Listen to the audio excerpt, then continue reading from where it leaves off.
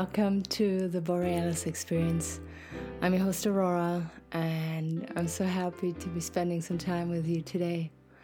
It's just a couple 10 minutes or 15 minutes that my episodes last, and it's really good to know that so many people benefit from that little break in between to-do list points or in general in their busy life.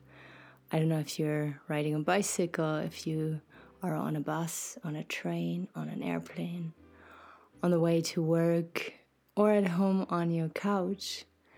And to be honest, I don't care where you bring me. It is just very exciting to me that you listen to me here. Today I want to talk about, how should we call it? Failure, unhappiness. Do you set yourself up for unhappiness, or do you live a pretty content life? I'm just drying off my nail polish. I just polished my nails because I realized, during recording here, no one is going to disturb me and my nail polish can dry. Usually I always do it in between doing something else, and then I have to help my dogs, I have to go clean something or have to go do something, and that ruins my nail polish. So how do I set myself up for a successful nail polish session?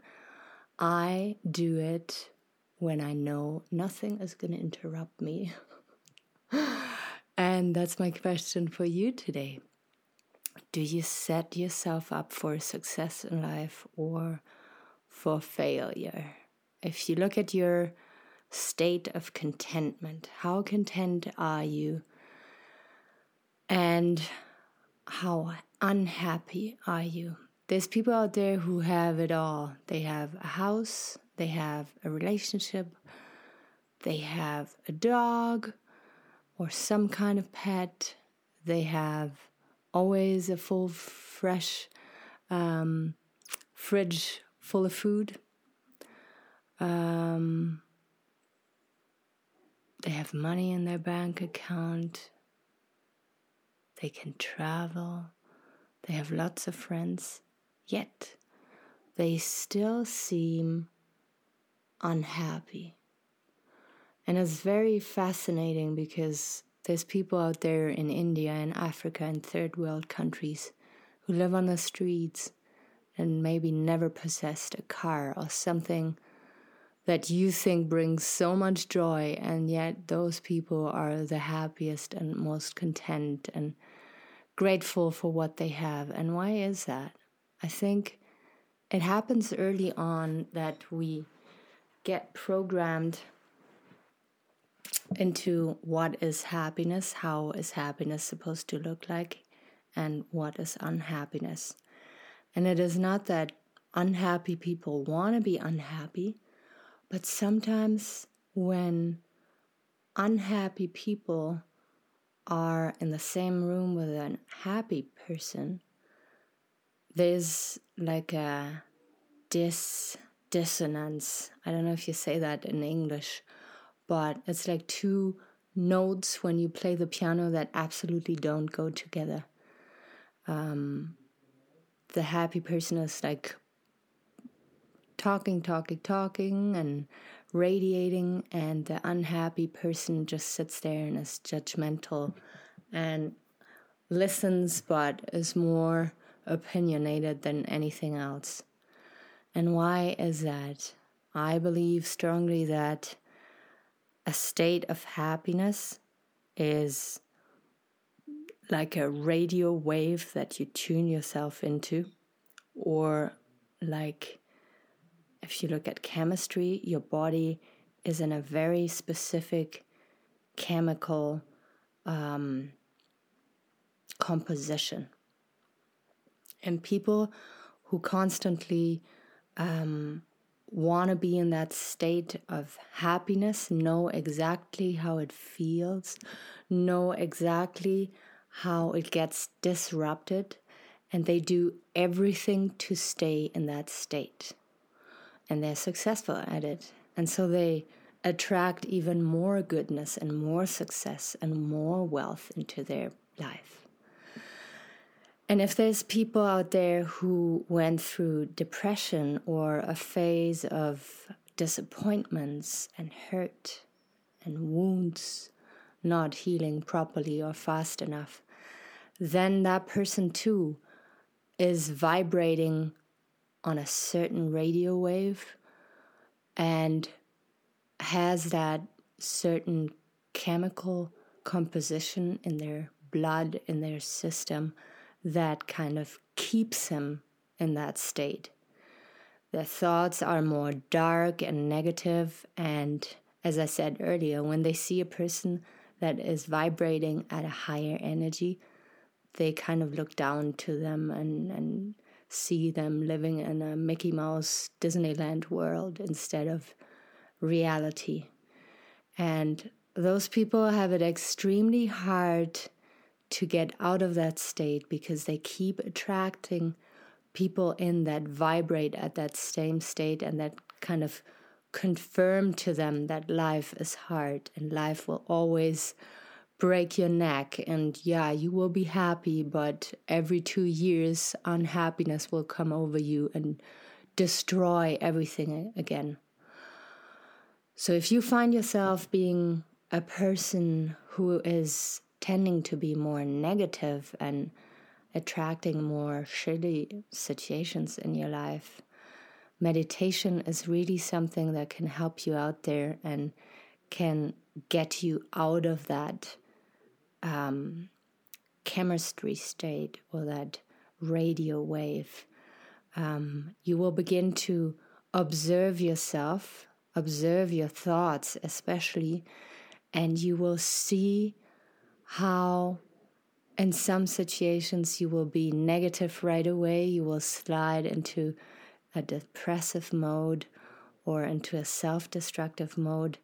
And if you become aware of that, then you can make a choice and next time see it as a two-pathway or kind of a junction where you decide to not go the regular road, but to decide to go a more clear and happy road than you're used to.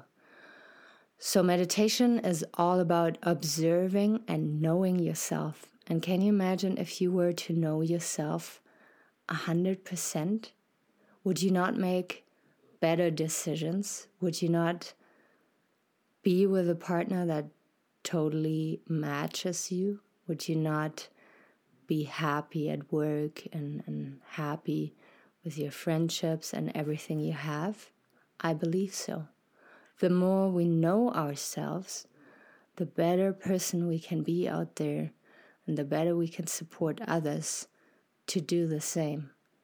It is so easy to blame the outside. It is so easy to blame your partner, your children, your circumstances even.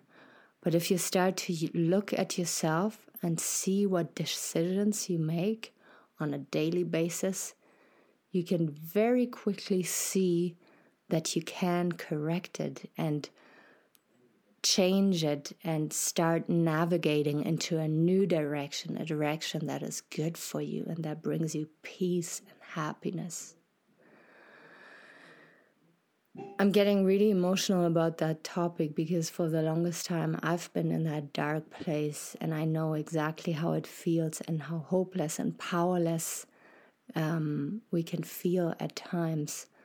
But really when you see your thoughts floating by and don't engage in the usual blah, blah, blah, and make it a choice that you want to be happy, that you want to see good in people, that you want to trust, that you want to be successful, that you want to go out there and radiate goodness so that people come and support you and want to be around you, instead of whining and like living in discontentment and pushing people away because they don't understand you anyway. If you really learn to understand yourself, you will also communicate differently. You will know your limits, you will know your boundaries, and you will know how to communicate them so that other people understand them. And in doing so, people will start and treat you differently. It is such a beautiful thing to observe when people start knowing themselves and really tell people to F off and to stand up for themselves. And I said, F off, not meaning to be rude and using swear words now, but to be very clear what you need in your life and what you don't. Can you imagine a life like that? Yeah.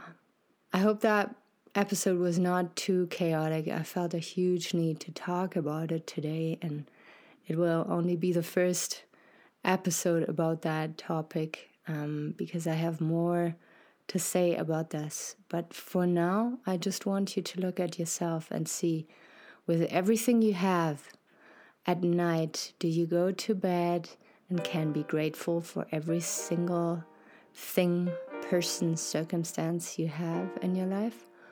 Or do you go to bed with a discontent mind and then wake up in the morning with a discontent mind?